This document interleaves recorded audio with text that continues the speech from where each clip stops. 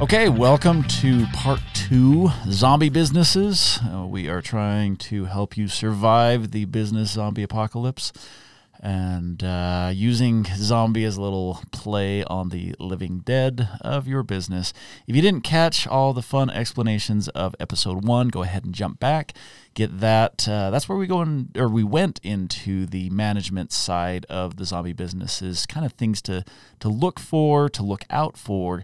And we left off mentioning that when you get into the financial side is where you can specifically identify the zombie and you can specifically kill the zombie.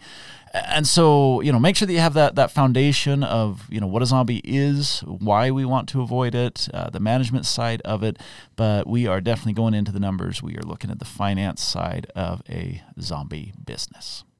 And as we start into the finance side, I want to, because we kind of hit on it in the first episode, but I want to make sure that it's clear that you need to understand the difference between a zombie business and a business that has seasonality. Because some of the characteristics kind of look the same, but if you understand the seasonality of a business, you won't make the mistake of thinking, oh, great, my business has problems. So if you're not sure about that, I don't know if we've ever done an episode on seasonality.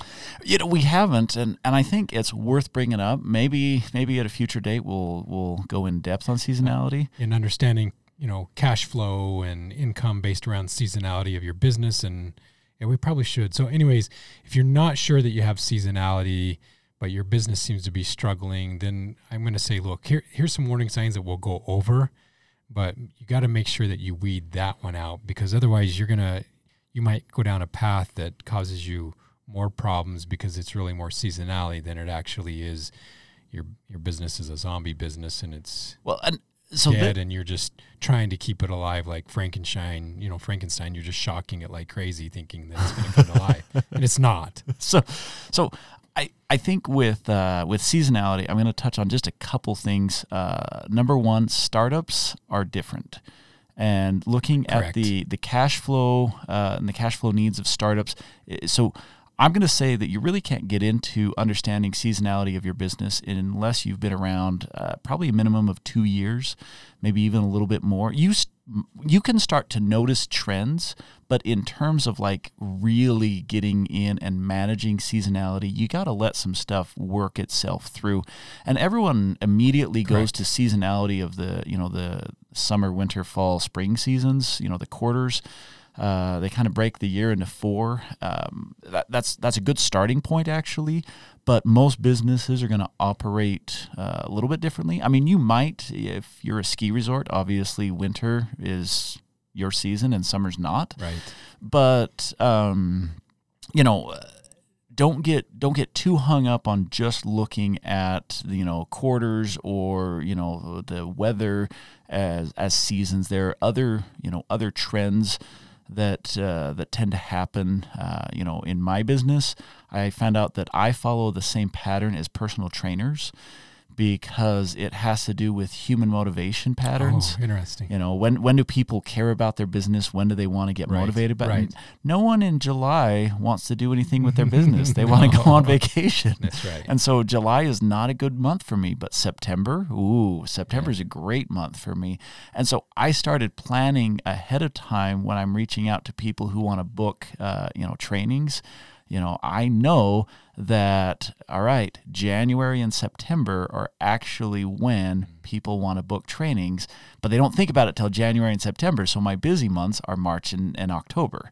Like that's just how, how it works. And so it's how it plays out. It's kind of interesting that I've tried to reach out to people in December and be like, hey, you want to plan for, let's get you on the books for, early year. Nothing. And they're all, yeah, we'll get back to you as soon as the Christmas holidays are way. over. It's always, let me get back to you after the holidays. No one wants to talk to me December 28th. So, but anyway, with seasonality, this is the big thing that I want to talk about with zombie businesses, and that is no one's season should ever go longer than a year.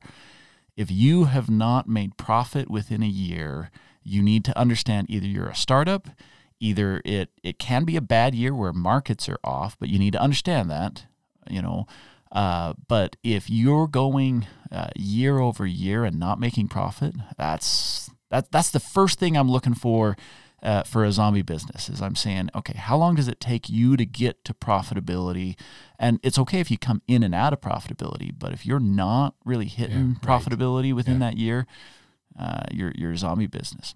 So let's talk about some more tangible signs that might be indicators that I'm in a zombie business, and I better start recognizing these ones so that either one, I cut my losses and move on, or they're, because Frankenstein's my favorite zombie. Everyone says Frankenstein's not a zombie. Yeah, Frankenstein's a zombie. Okay, sorry, he is. But the nice thing about Frankenstein is that at least you can shock him back to life, and he's kind of big and strong, and so he kind of survives. But there might be a chance if your business is on the Frankenstein level of a zombie business. But most, anyways, I don't want to. Maybe I better not go into it because now we're getting too many. I'm enjoying this Frankenstein tangent. Like, I don't think it's going anywhere, but it's fun. I argue he's a zombie. But, okay. But, so it's interesting that in businesses that are zombie businesses, I like to say there's rumors. Okay. And I openly acknowledge that rumors aren't necessarily the best thing, but there's always truth to the rumor, right? There's always, generally when there's a rumor out there, there's a form of truth. And so if there's rumors that the company is struggling, if there's rumors that, hey, we can't pay bills, if there's rumors that, hey, I might not get a paycheck, if there's rumors, even though it might kind of squeak through at the last minute. Does that make sense? Okay, so you're talking that there's a reason why the rumor was started in the first place. Yes. Okay. Yes. Okay. So inside of, especially if you're, employees, there's 15 employees or, 50 employees, somewhere in that range, rumors generally inside of a business have some validity. Mm-hmm. And if I'm in management, okay, I better be paying attention to it. And because as an owner, I don't see them as rumors as much as I'm kind of saying, well, no. We're just. You don't understand what everything that's happening. Don't worry about it. We're just okay. Yeah. So I kind of play it off that it's not a rumor, but still, if the rumor's kind of floating out there that, hey, there's some potential problems, rumors are, whether you want to admit it or not, are a good indicator that there's something going on that may not be right. Yeah. And we better explore it a little bit deeper. It's kind of like stereotypes are there for a reason. As much as everyone's like, oh, I don't believe in stereotypes. I'm like, Correct. Well, you do. Hopefully you don't dictate your life by stereotypes. Correct. And so, yeah, I think that's great to look at, what are the rumors? What are people saying? What's chatter, the conversation? What's the chatter? Maybe I should use chatter instead of rumors. But there's always chatter that's happening. As an owner, are we listening to the chatter, and are we smart enough to recognize, does the chatter have validity? So I find that a lot of business cultures are that people will say what they feel, and then the boss will walk into the room and they'll say something totally different. Oh, yes. So yes. How do you get to the chatter? You're the boss. You want to know what's going on. You know that stuff is being said, but no one will say it to you, so you don't know what the chatter is. How do you get to that? Well, I'd say listen to episode 1 of this. That's great where advice. where we talk about management. Yeah. Does that make sense? Because there's a key indicator that if there's no trust between ownership / management and employees in the front line, that's an indicator. Does it make sense? Yeah. Right?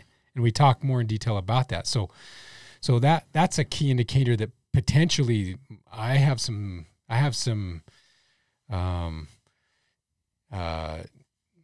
what's the word we used? Infested? I'm infected. Infected, yeah. Yeah, I'm infected with something that I need to address. Yeah. Okay, that disease is creeping in, that financial disease or business zombie diseases. I'm infected. Mm-hmm. So if I am affected, then I need to make sure that I'm not just ignoring it, that I really am. That's the thing about rumors that I love, is that too often we try to say that, oh, I'm bigger and better than rumors and I'm not going to spread the rumors. No. yeah, but rumors, there's some chatter. There's always truth to the rumor. Mm-hmm. So don't ignore it, but don't be extreme about it, but at least explore it. So I think that's a good segue into, we kind of ended episode 1 saying that there are some tangibles that we can do. And, you just said, if there's a rumor, if there's chatter, don't ignore it. I want to segue into, what do you do? Okay. Right. So you are infected, or you suspect that you might be on the verge of being a zombie business, or you want to just safeguard yourself against becoming a zombie business. So, let's give some examples. So rumors are that we're not getting supplies from our suppliers because we haven't paid them. Okay. Right? That's a rumor. Yeah. Okay. That's the chatter on the floor. And if I'm in management, I know the truth of that or not. Right. Okay. But that's a rumor floating out there. Or there's chatter that, hey, you know what? We haven't received a payment from someone. We're hoping that payroll is going to be on time, but they're kind of holding us up. Okay. That's some chatter out there. Okay. So we're hearing those rumors. So actions are we actually figuring out whether or not we didn't receive supplies because we didn't pay the vendors, right? Yeah. Okay, So that's the action, is that the rumor is especially if I'm in a management position, because I'm trying to figure out, well, depending on where you're at in the company, how do I handle it? Because owners generally know it, even though they may not want to openly admit it. Managers may know it, even though they only know kind of half the truth because they're not seeing behind the scenes and what's happening in the accounting offices. And of course, if I'm an employee, that's a whole different story, because if I don't get a paycheck, how long do I want to stay here hoping that, this is going to smooth itself out versus taking an opportunity that would come otherwise?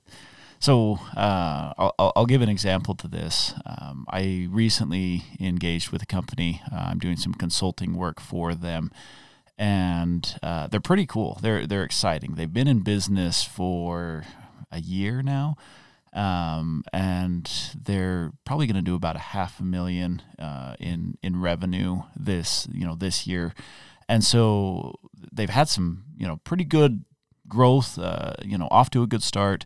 There's 2 employees running this right now, and I'm like, yeah, this is a legit business, guys. Like, you guys are definitely onto something. But the problem is they're kind of flying by the seat of their pants. So they asked me, they're like, will you come in and help us get set up correctly? Because we know that there's opportunity here, but we don't want to just keep, faking it. Like, let's get set up correctly.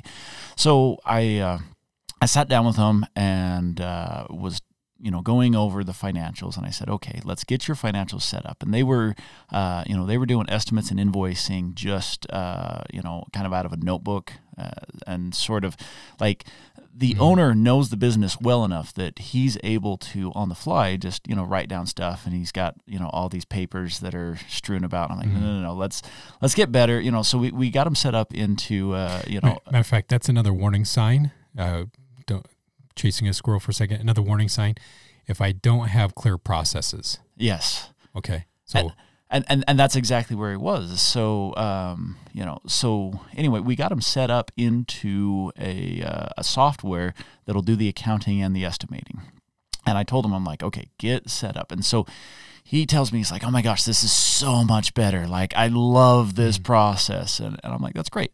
So I sit down with him. This was in fact yesterday. I'm sitting down with him, and, we're looking at this, and I tell him, I'm like, okay, now off of this, so it's all in the accounting software. I'm like, off of this, let's go to the reports and pull up your P&L. And he's like, what? I'm like, well, yeah, you need to look at your P&L. He's like, okay, and so he's like, where do I find that? And so he's been watching tutorials on how to get set up. He's been working with his accountant on how to get set up. And so I assumed that he had already been into his profit and loss statement, but he had never had. So I'm like, okay, let me show you the profit and loss statement. And we walk through, and I'm like, okay, according to this, you actually lost money last quarter. And I'm like, is that true? And he's like, no, we shouldn't have lost money last quarter. I'm like, well, this said that you did. Right. And we walked him through this whole thing and found out that even though his estimates and invoicing was set up correctly, his financials were not set up correctly. And so he's like, oh my gosh, I need to go redo all that. I'm like, yeah, you do need to redo all this, because the story that it's telling you is that, is that you're broken. And so, you're talking about rumors, and you're kind of putting in this perspective. I picture, everyone around the water cooler saying, do you believe what Larry said? Or, whatever. But in this instance, like, it's still the same concept is, the owner had in his mind, oh, hey, we had a great quarter, but the report was showing something totally different. Right. And I'm like, yeah, you've got you've got a rumor, it's coming from a software program, but Right. but Right. you've got a rumor that is saying, yeah, There's a not problem. profitable. Yeah, there's a problem.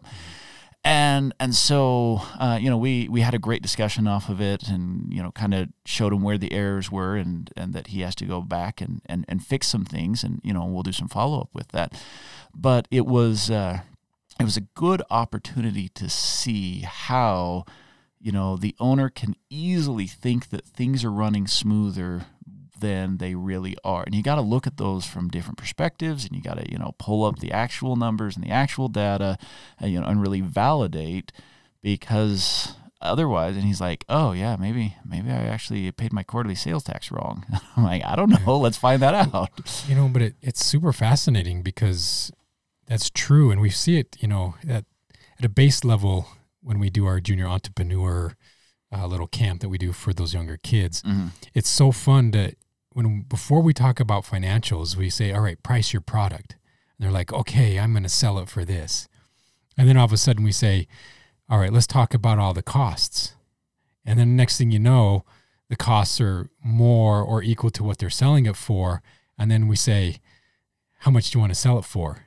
And it's funny because some of them still say the same price, right? Right. And then if you ask them, well, because that's all that someone is willing to pay for it. Okay, so why do you want to do the business? Right? That's the question that we ask, is this a good business if you're not going to make any money? Yeah. Because, we always say with the kids, we always talk about, what do you want to do with the money? Okay, if you had money, what would you want to do with it? I want to buy a bike or a four-wheeler, or, I want to use it for college or whatever it is. But so they need to make money. Well, okay, if you're not making money and you're working all summer long and you don't make any money, is that meeting your goal? Right. But right. At a very simple lesson, with them. But it's funny that in a real zombie business, that's exactly what's going on. They're not so using often. They're not using their financials, okay? And so their gut feeling, feels like I made a lot of money because revenue was high, but they haven't realized that their expenses were equal to what they were doing. They didn't understand that cost of margin. Mm-hmm. Okay, they didn't understand some just basic business principles that now come back to bite them. Yeah. And so that's probably another takeaway, is that you need to educate yourself enough with basic business terms, cost of margin, your P&L, balance sheet, and understand exactly what those are, so that when you look at them, you can read them. Because if you can't, they're no good. Mm-hmm. And so, yeah, I think that's probably like point number one as we get into this episode on, how to protect your business from a zombie attack financially. And the first thing is, you've got to know where your arsenal is, and your arsenal is the financials. You've got to know what your cost structure is. You've got to know how to read the financial statements. And if you don't know that, that's you're going to attack the zombies, and you don't know how to load your shotgun. That's, you just went there with an unloaded shotgun, or you're pointing it the wrong direction, or whatever. Like you have to be able to use the tools, use the arsenal that you have access to. Yeah. I want to talk about something that I always look for when I'm looking for a zombie business, and that is the subsidy. So when you're doing your financials, always look for the subsidy. Subsidies are very common in zombie businesses. Everyone thinks a subsidy is a good thing, but they are very dangerous. So when I say subsidy, what I'm specifically talking about, grants can be subsidies. You can have different levels of ownership and assets that can be subsidies. So, let's say for instance, you are running a business, and I see a lot of home-based businesses that they're using their home as a subsidy, and they don't recognize the expense that goes into the home that is really truly a business expense. And so it's like your business can't survive without the subsidy of your home. Right. And and I'm not talking about like you've got a home office. I'm talking about people that are like storing inventory in their shed, and they're like skirting around some of the business licensing because the business can't survive in a true open market. It has to have that home subsidy or a salary subsidy. Yeah. I see a lot of Second times, wage. yes, where you've got there's a husband-wife situation. One of them has a full-time job, a high-paying full-time job, and the other one is working the business. And it's the high-paying full-time job that's actually paying for the business, because the business can't afford to give a salary to the owner who's working in it. And so all of these subsidies. The reason why I want to bring subsidies up now is because, so we just talked about looking at the reports, looking at the financials. Subsidies oftentimes get left off of the financials. And They always do. Well, no, that's right. Not always, because grants are subsidies. Cash from that's true, 'cause owners can be put on the balance sheet, equity, and and so I'll tell you, a huge infusion of cash will hide bad management. If you've got really bad management and you get a lot of cash, it will hide it. It camouflages bad management better than anything. So if you're nervous about whether you've got good management or bad management happening in your company, if you strip down the artificial cash, this is cash that's coming from grant money, or this is cash that's coming from owner investment that is typically like relatives. And can we jump back to, because I actively promote, look, there's really no such thing as grants for business, but there kind of is if you know what you're looking for. So COVID sort of changed that a little bit. But so let's talk about some of the grants and subsidies out there, because people are probably curious about it anyways, and I know it's going to chase the squirrel, but sometimes state economic departments will have subsidies for like international travel and trade, where they'll help compensate for some international trade to help expand exports out of their state.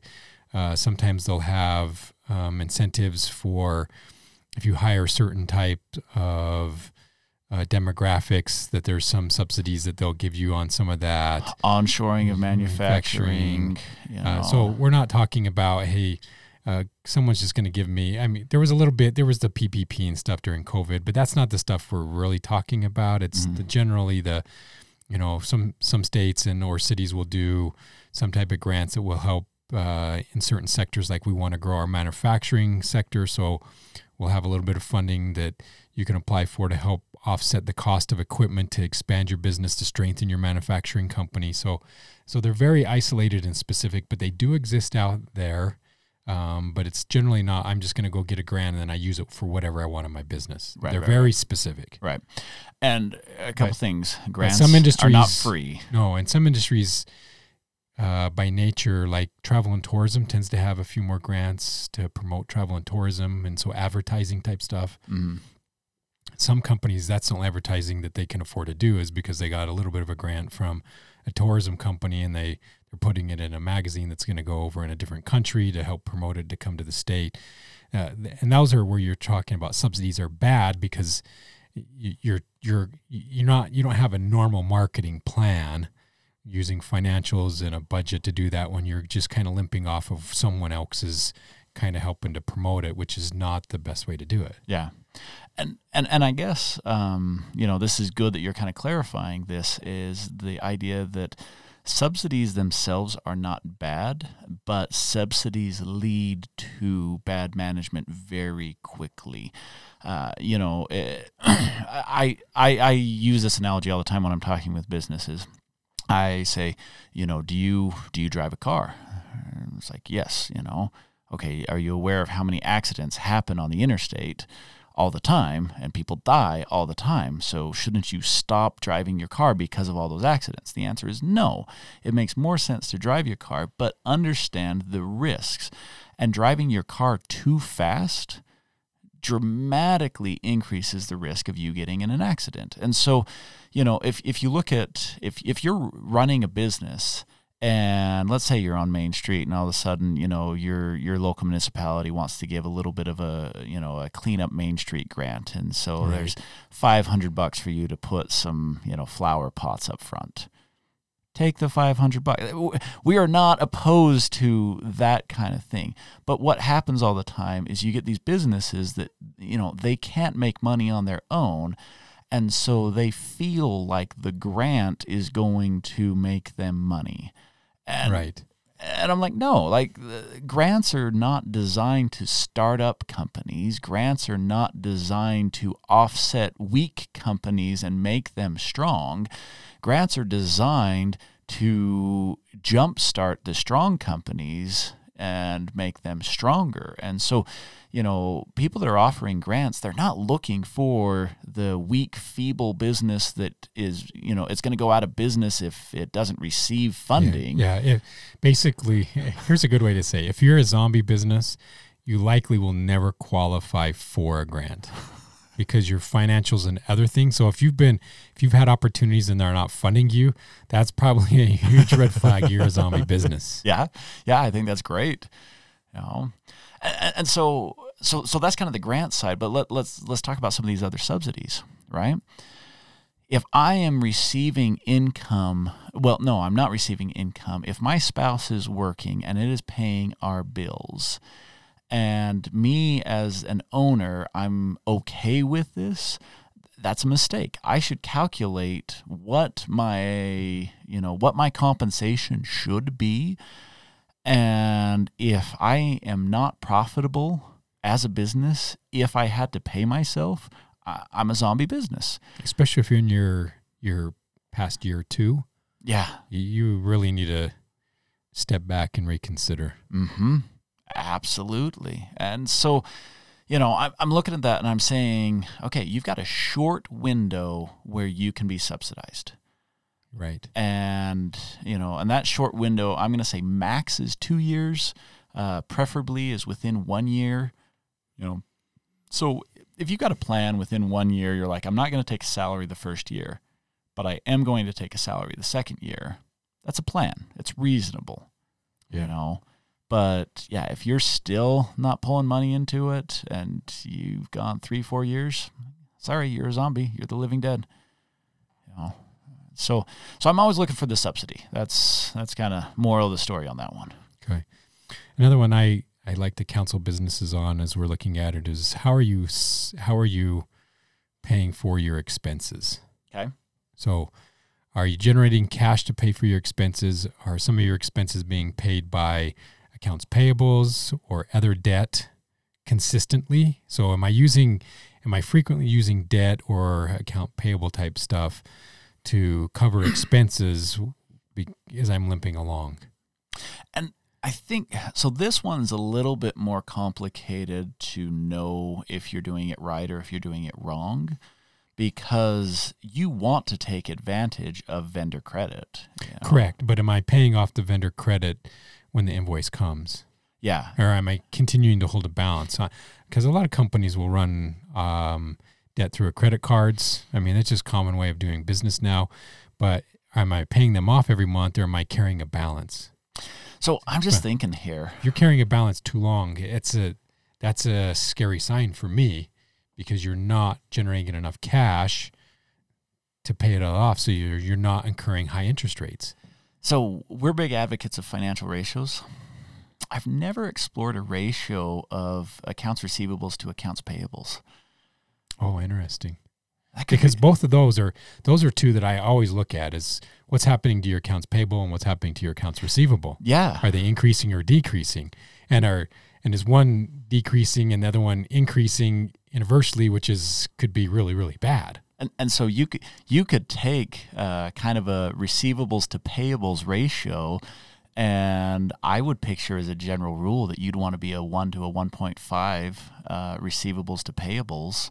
Right. And if you start trending down sharply, or if you're below a 1, that's kind of a warning sign. Yeah. Because certainly if you're... Interesting ratio. I'm going to explore that a little bit and see if that's one I want to put in my in my tool bag. Yeah. So how you're financing expenses to me is one I always want to look at. Where how are you covering those expenses? Is it cash that you're generating from sales? Is it a subsidy that you're offsetting it to just kind of keep it limping along? Is it, no, I have a credit card and the credit card is building a balance? So I do want to talk about that credit card for a second, because I've seen a lot of small businesses really navigate those credit card waters in creative ways that I have very much disagreed with. So, for example, I was... Cash advances from one card to the next to pay it off? No. Even more creative than that. Okay, so this guy, I got to hear this one. I was working with a company once who refinanced their house, and they rolled all of their credit card debt into the refinance. And they thought that was a fabulous thing to do, because they're like, and this was this was several years back. So this is when interest rates were just dropping. So probably picture, like the 5% range. So I have so many questions around this one already. So I told you it was creative, right? Not in a good way creative. And so they were floating at, I don't remember, but it was probably somewhere between an 8 to 12% on a credit card, and they saw that they could get 5% on a mortgage, and they're just like, oh, and so they refinanced their house. They subsidized their business because they had enough equity in their house. Okay. And they took the equity from their house and they paid off all of their business credit cards, and they thought that they were on ground zero in a good position. And I went to them and I said, okay, there are so many mistakes here, because number one, you violated the rule of you always want to line up your business debt.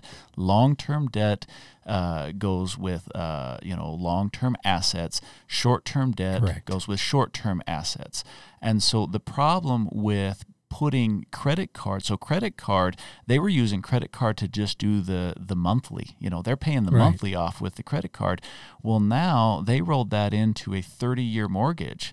And I'm like, okay, sure, you got a better interest rate, but you compound that over 30 years. That was the most expensive month of your life. And I'll guarantee you that they're putting balances back on those credit cards. Exactly. They went right back to the same behavior. They freed up the cards, so they thought they had more cash, but they didn't. And so that's super dangerous. The other thing that you don't realize when you do that is that you put dead weight onto either your personal finance or onto your business finance. In this case, it was personal finance. They were carrying dead weight that was producing nothing for them for the 30-year term of that note. And so, that was bad. The other thing is the subsidy hid bad management, because they didn't know how to manage their monthly correctly. And what would happen is it took them a while to get that credit card balance built up, because there's ebb and flow with credit cards. You put something on, you pay it off. Some expenses are big, some are small, and there's a ton of ebb and flow. And so it wasn't immediately that they're going to rack up that new credit card bill. And so over time, it's going to go back in. They're never fixing the management issues of why they're racking up credit card in the first place.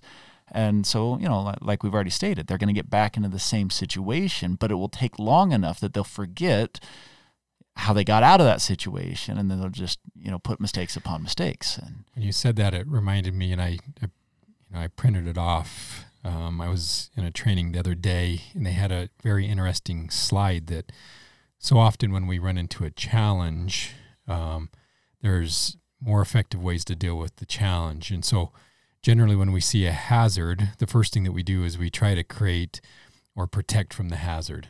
Okay, that's the first thing we do, is we try to protect from the hazard.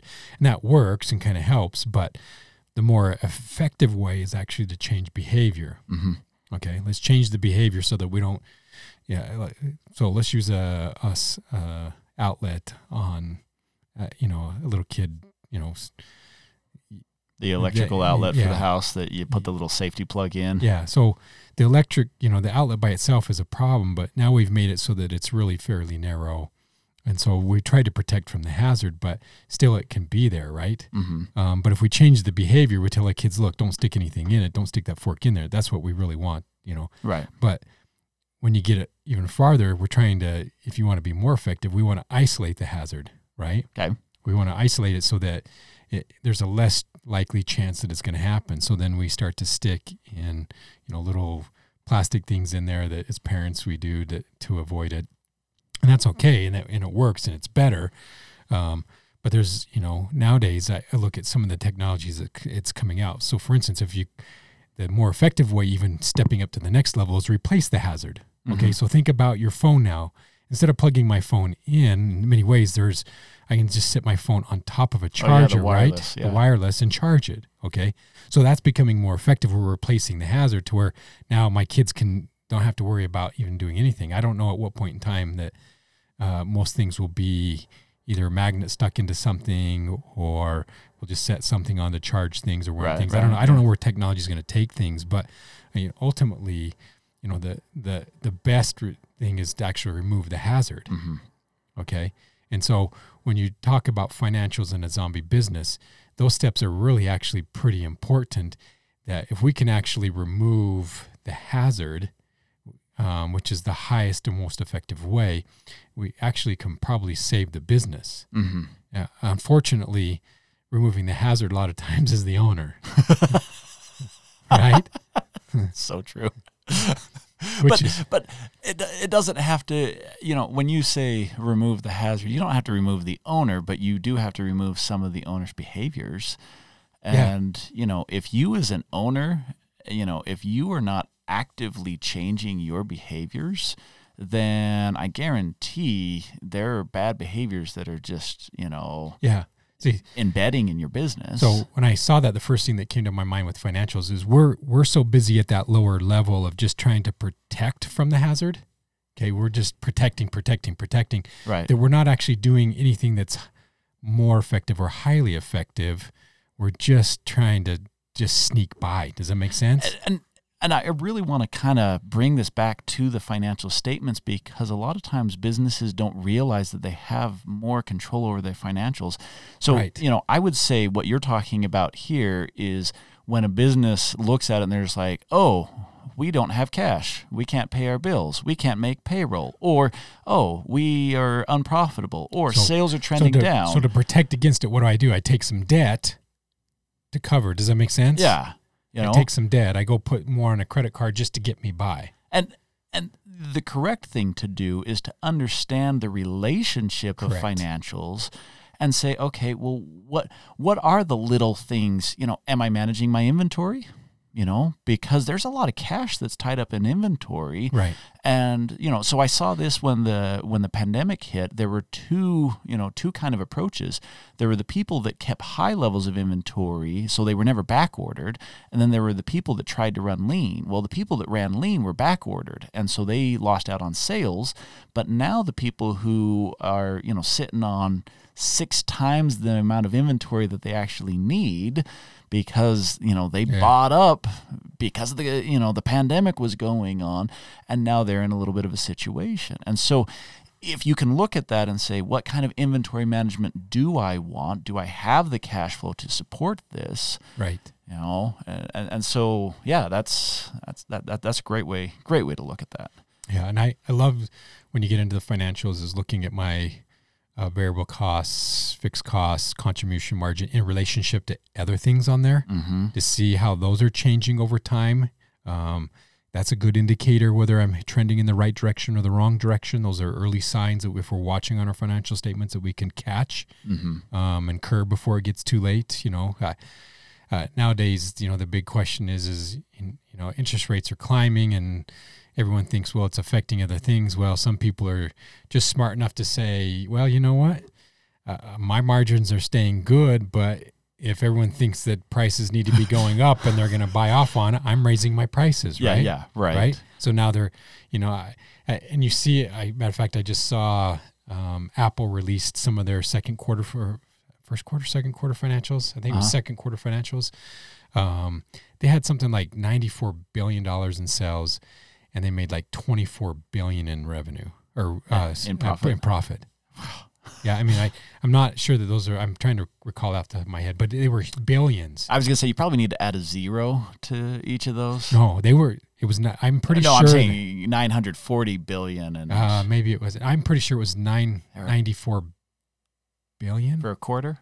Yeah. Okay, that could be a quarterly. Yeah, but huge numbers. But so they're managing it really well. They're in really bad times. They're still making money. Yeah. To do that because they know and understand their financials. Well, and that's the funny thing is people say in bad times. So you and I were very outdoorsy. I love hiking. It was a great time. I know it was fabulous. Except for now, all the places are crowded. Everyone became outdoorsy. It used to be a lot more quiet. That is true. But I heard this expression once, and I think it's a fabulous expression, is there's no bad weather, there's just bad gear. And, I was up in the Uinta Mountains, and there was a horrible rainstorm that came in. And I just put on my rain gear, and I went and sat on the edge of the lake and watched this storm come in. That'd have been amazing. It was amazing. And yet you were still dry. Yeah. I was perfectly comfortable. And I sat in this thing and just watched this storm move over this lake. The fish were jumping like crazy. The rain was just pounding on the lake, and it was just rippling throughout it. It was beautiful. And I sat there for like an hour. And, everyone else in the group, they all went in their tent, and then they waited out the storm. And then when the storm passed, because in the Uintas, man, storms move quickly, right? And so when the storm passed and the sun came out, and everyone crawled out, and there's like, oh, well, our afternoon was wasted. I'm like, you kidding me? That was amazing. And you guys just went and crammed in these small little tents and, and just kind of waited it out. And I'm like, in business, look at it the same way as your financials. I talked about it being your arsenal. Well, I'm now going to say it's your gear. Like, if you have the right gear, you can go out in any weather and you can have a great time. Snow skiing and snowboarding is miserable if you're cold, but if you're not, it's so much fun. That's right. And so that's kind of how I look at the financials. And with what you're saying, like, just manage them.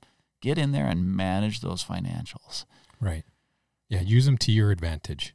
I totally agree. So I think we'll go ahead and just kind of wrap up there. There's a lot you can do with financials, and if you want to get into some of the specifics, I know we kind of hinted on a few things, financial ratios and understanding cash flow and payables. We've got several previous episodes. We actually did a series recently, a 4-part series on financials, and so if you want to catch those. Well, and a shameless plug for you, your Growth by the Numbers is an amazing one. Training. Yeah, so the Growth by the Numbers training. I'll plug it for you. I appreciate that. It really is a fabulous training. And so if you want to check that out, you can find it. It's on learndesk.us. You can check out Growth by the Numbers, or you can reach out to me, Ryan, at Marketing Management and Money, to get more information on that training. But just know that the financials is the way that you can see whether or not you are a zombie and what you need to do to fix it. Like the management, you have to manage to avoid becoming a zombie, but the financials is really where you're going to find the specific issues and how to fix those specific issues. So if that's not familiar with you, get the training that you need, learn what you need to learn, and then I think we'll wrap this up with part 3 when we talk about the sales and marketing patterns of a zombie business.